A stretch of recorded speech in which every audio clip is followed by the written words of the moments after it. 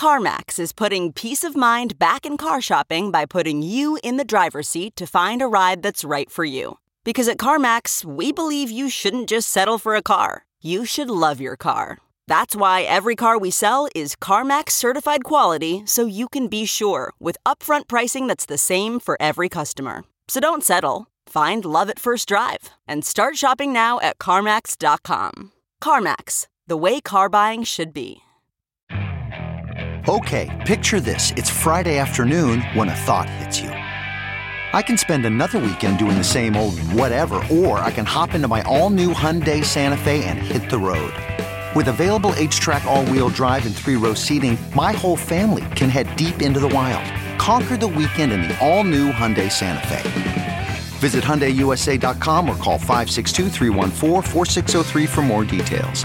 Hyundai, there's joy in every journey.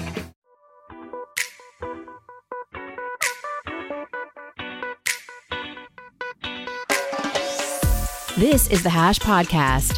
Stay informed with the latest on Bitcoin, ETH, the metaverse, Web3, and more. All on the Hash for your ears. You're listening to the CoinDesk Podcast Network.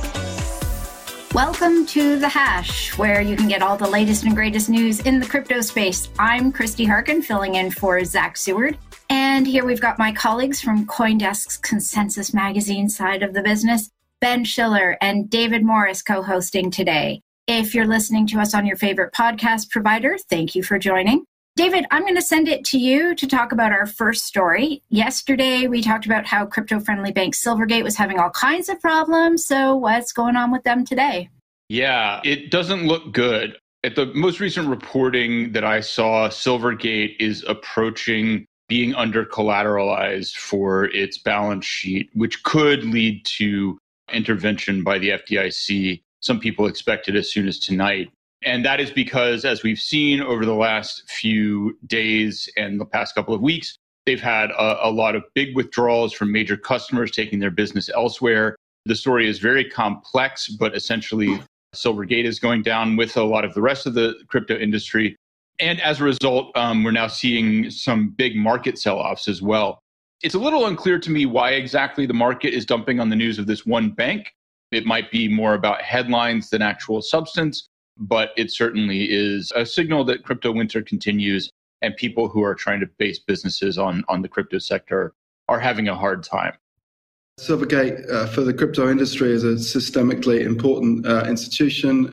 Crypto companies have struggled to find banking services, and they were one of the few institutions, especially in the early days, to step in and provide that on-ramp, off-ramp for crypto. So news of its demise or its troubles is troubling for the industry at large, especially in the context of more traditional institutions also being under pressure from the Feds recently to steer clear of cryptos. This is another kind of sign of banking troubles for the industry.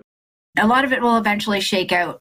Once everything settles down a bit with Silvergate, they've got they're asking for a 2-week extension on getting their books in order and filing their reports. It might all, work out a little bit better for them in the end once we actually get to see what their status is and what's going on with them. And once people start to move their funds somewhere else and hopefully not just be selling it off continuously.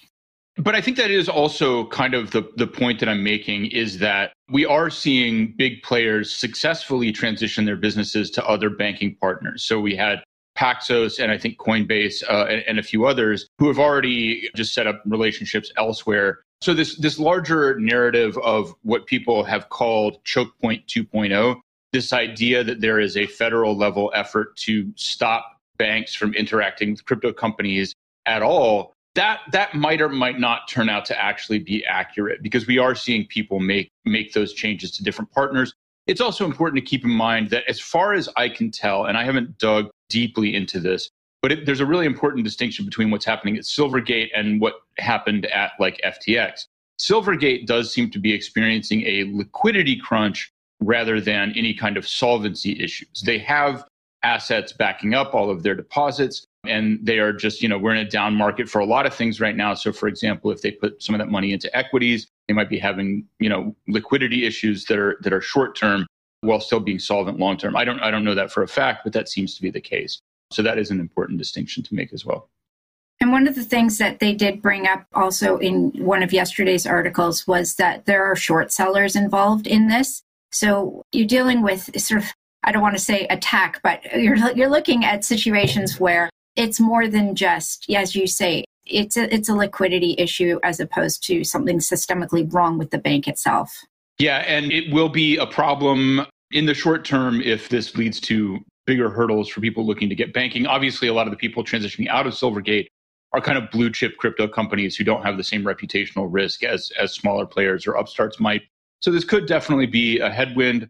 But my personal take is I think that it's being overplayed in terms of the macro risk. I don't think this merits a 5% drawdown in Bitcoin, for example.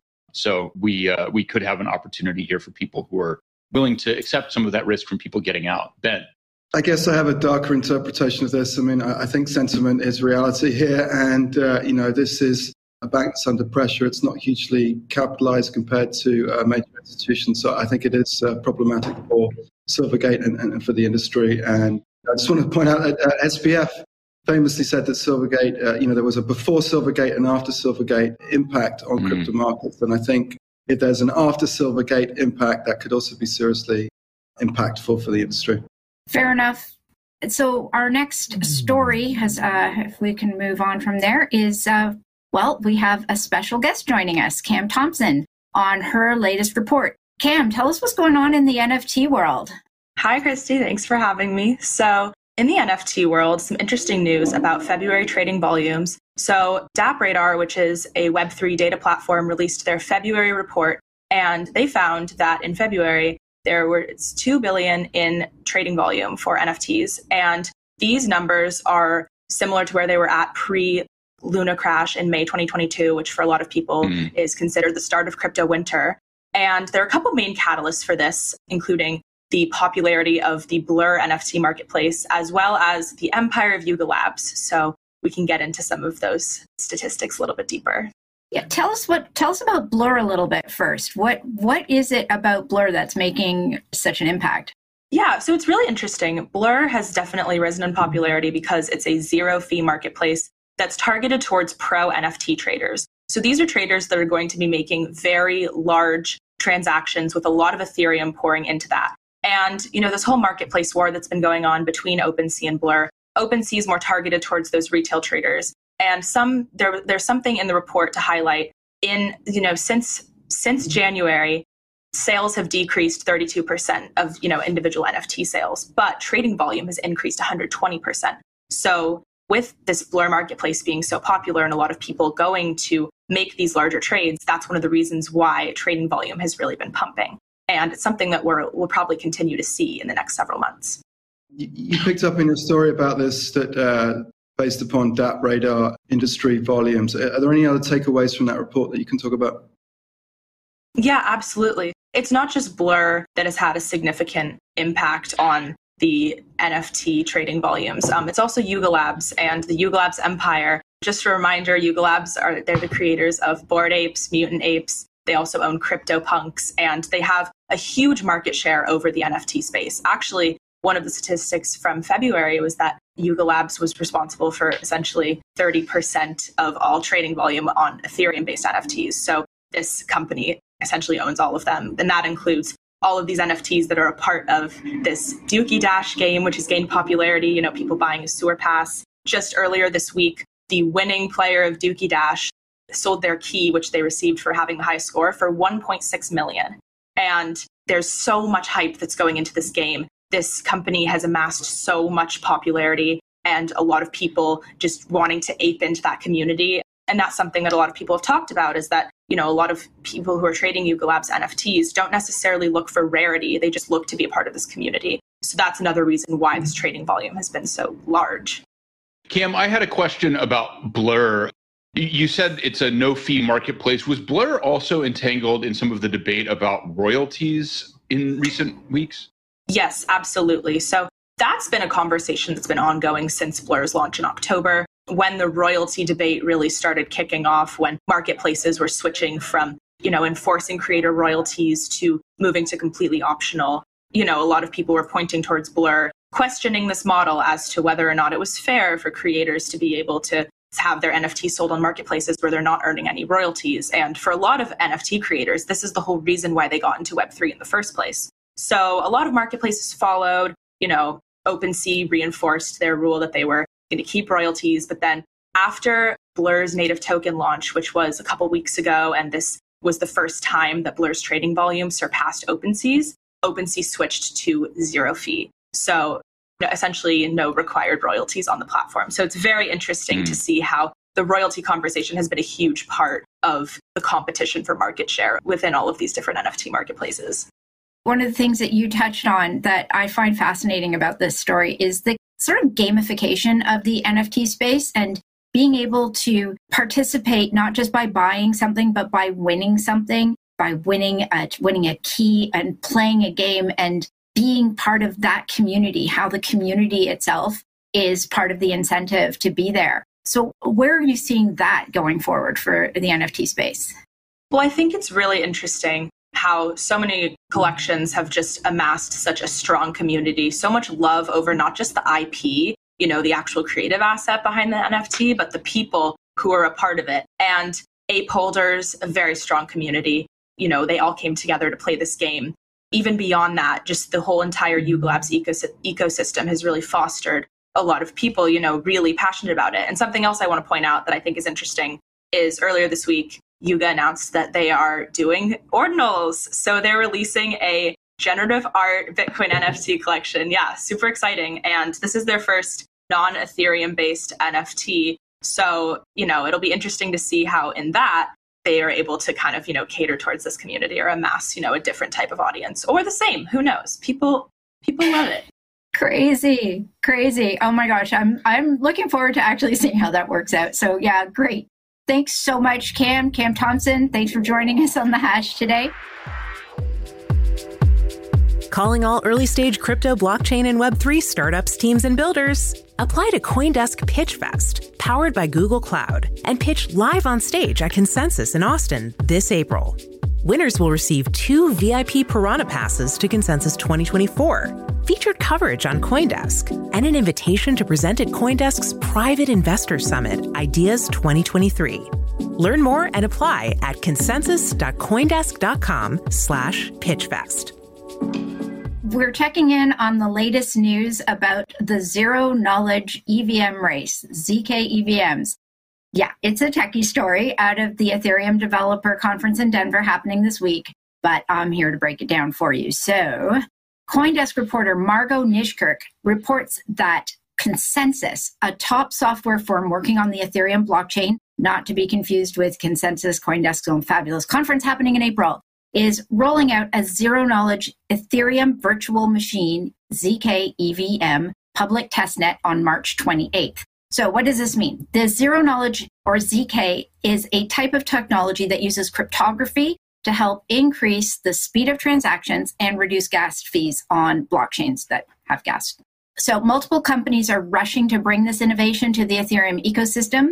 And this is one of the year's hottest blockchain trends. Yes, zero knowledge. So ZK rollups are a scaling solution for Ethereum that takes data off-chain onto a layer 2 chain in a smart contract, wraps it up in a proof, and then shares a small piece of that proof data on the main network. A zkEVM is the system that's able to execute those zero-knowledge smart contracts and interpret the proof from a zero-knowledge proof. So you need the zkEVM to work the zero-knowledge proofs. There are a bunch of companies and platforms that are racing to be the first to bring a zkEVM to market, including Polygon, which will go live with its mainnet beta zkEVM later this month. Scroll and Matter Labs also have announced they're coming out with ZK rollups, but they haven't set dates yet. So this testnet from ConsenSys is a positive development in the scaling of Ethereum. But like the others in the race, it's not live yet on mainnet and won't be until sometime near the end of the year. So, David, go ahead. Yeah, this is one of those stories where we just lose the entire audience, but let's go for it. It sounded like you were making a distinction between layer 2s per se, which already exist, have their own tokens, Polygon, Optimism, well, debate Polygon. But the zkEVM being separate from that might be a little bit wonky to people So currently, as they operate, when you have these roll-up based extensions or scaling solutions, whatever you want to call them, is it that they're now handling execution on Ethereum proper and rolling it back up? But once they have the zkEVM, it becomes more efficient? Would that be a fair characterization of what we're talking about here? Yeah, you need a zkEVM that's able to sort of coordinate with Ethereum, and that's what puts it back on the main. The zkEVM is what is able to actually execute the smart contract, the zero knowledge smart contract in the first place. I guess my question since they don't exist yet, what's doing it now? Right. How are they executing now? They don't exist yet on Ethereum. They can't work with Ethereum just yet. This is something that was originally supposed to happen way in the future.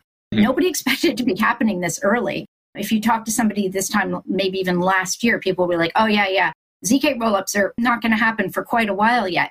But toward the end of last year, all of a sudden, all of these layer 2 platforms like Polygon, whatever, were like, oh no, we've actually got something that's going to work. We're rolling out. And it was big news in the fall where all of these companies were like, no, we're going to have ZK rollups. We're going to have a zkEVM that's going to be able to execute these ZK rollups a lot sooner than we originally thought. So ConsenSys is now the latest one in the race to be like, nope, we've got something that's going to be testnet by the end of the month and then operational by the end of the year. Yeah, it's something that was not supposed. I mean, we were waiting for the merge to happen before any of these rollups and other scaling solutions could happen. Now we've had the merge. All of these things are sort of wide open and ready to go and starting to actually, get some traction. I'm just wondering, Christy, who do we think is going to be using this technology? And do you think it could be scaling in the sense of bringing new users onto Ethereum? Yeah, I'm not 100% sure who's going to be using it. Basically, developers, wallets, anything that involves really anything that's being built on Ethereum is going to be able to use this. But what you have to think of with a roll-up with these sort of privacy solutions is the data itself is being wrapped up. And then a small piece of data, only a small piece of that data goes back onto the main chain. So that's where the scaling part of it comes into it. The zero knowledge part of it is you only need that little bit of knowledge in order to verify that nothing in that smart contract has actually changed or been altered. And you only need just that tiny little bit of knowledge in order to make that happen. So anything that is going to be data heavy is going to want these. Anything privacy oriented is going to want these. Those are the kinds of applications for it. So think of it more like as a larger application process that will eventually get baked into what anybody building on Ethereum is going to be able to take advantage of. Tell me if I'm wrong, but on net over time, the more layer 2s there are, you get cheaper fees on the layer 2, but then you also theoretically open up bandwidth on Ethereum itself. So the general fee level should go down in theory, right? In theory. I mean, it's kind of, if you think of it the same, I don't like to draw too many parallels because it's not a perfect comparison, but it's layer 2. So it's like you'd have with the Bitcoin Lightning Network. The more transactions you have off of the main chain, the more things that happen on the Lightning Network, the fewer transactions there are that have to be recorded because it's just a finality that goes onto the main chain. So less data has to be stored on the main network. And when you have fewer transactions competing for block space, fees are going to go down. Make sense? So I guess... now let's explain how the ZK algorithm works. Oh, dear God. Yeah, let's not. You're going to have to get Sam Kessler or Margot on here to go through all that with you. But let's get out while the getting's good and move on to Ben and see what's going on with crypto lending platform Celsius, if I'm not mistaken. Yeah, this is Happy Friday sort of news, I guess. The bankrupt crypto lender Celsius Network is allowing withdrawals of some assets from certain custody accounts, according to news that we reported this week. Celsius, of course, is a disgraced lender, was once worth about $20 billion. It ran into big trouble last summer in June with liquidity issues. But it did reopen some withdrawals to some users back in February, up to a limit of about $7,500. And now the latest news is that more users will be able to access their assets to a higher amount. So that's good news. But Celsius, of course, is still in trouble. Its CEO and founder, Alex Machinsky, has been accused of defrauding its investors by no less a person than the New York Attorney General, Letitia James. But this is good news for some users of Celsius who stake their money on that network and who can now get some of that money back. So happy Friday to those people. Well, I mean, what specifics do we have about who is going to be able to get this access? Well, we don't know at the moment. This is still very much based upon a tweet that was sent out from the company. So we're still unclear exactly what the limits are, but we're told that they will be more generous than before. And part of the bankruptcy arrangement around the company is that up to 97% of the users will be able to get their money back according to that agreement. It shouldn't be too bad in the end. That's the recovery level that they're expecting eventually is for 97%. Obviously, with crypto, that's a little bit wonky, but that's great to hear. Mt. Gox creditors would love to get that kind of return back on their lost funds. Yeah, I guess Mt. Gox proves that it can take a long, long time to get your money back. I mean, that's a 10-year story now. I guess the creditors in this case can expect to wait a little bit longer too. Yeah. If you're lucky enough to be able to get anything right now, that's great. It definitely can take a long time. I've also been talking to people involved in the recovery process and various lawsuits around FTX, and they're also looking at Mt. Gox. And admittedly, Mt. Gox, to be clear, is a Japanese bankruptcy liquidation. So that's a different regime. And so that might be, at least I've seen some claims that that's a particularly slow process. But in the US too, it can take a long time. So in all of these cases, FTX is also looking at higher recovery rates than you might imagine. But the time that it takes to get that is a huge cost to people. And worth remembering, right? In finance, we have this term opportunity cost. You might still get your money back, but you've still lost the opportunity to do other things with it in the meantime. So, even if you're seeing these 97% recovery rates, it's still a real bad time for people who are caught in that kind of trap, and certainly does not make it any less of a fraud in the first place. Yeah, that's what I was going to say. It doesn't. I don't know that this will go very far in redeeming Celsius and Als Mashinsky in the long run. It's just makes the sting a little less pronounced, perhaps. Anyway, we're going to end it there. That's it for the Hash today. I'm Christy Harkin. That's Ben Schiller. That's David Morris. A big thank you to our guest, CoinDesk reporter Cam Thompson. So hope you all have a great weekend. Thanks, guys. We'll see you later. You've been listening to The Hash on the CoinDesk Podcast Network. We would like to hear from you. If you have any questions or comments, please reach out to us at podcast@coindesk.com, subject line The Hash, or leave us a review on your favorite podcast player. Thanks for listening.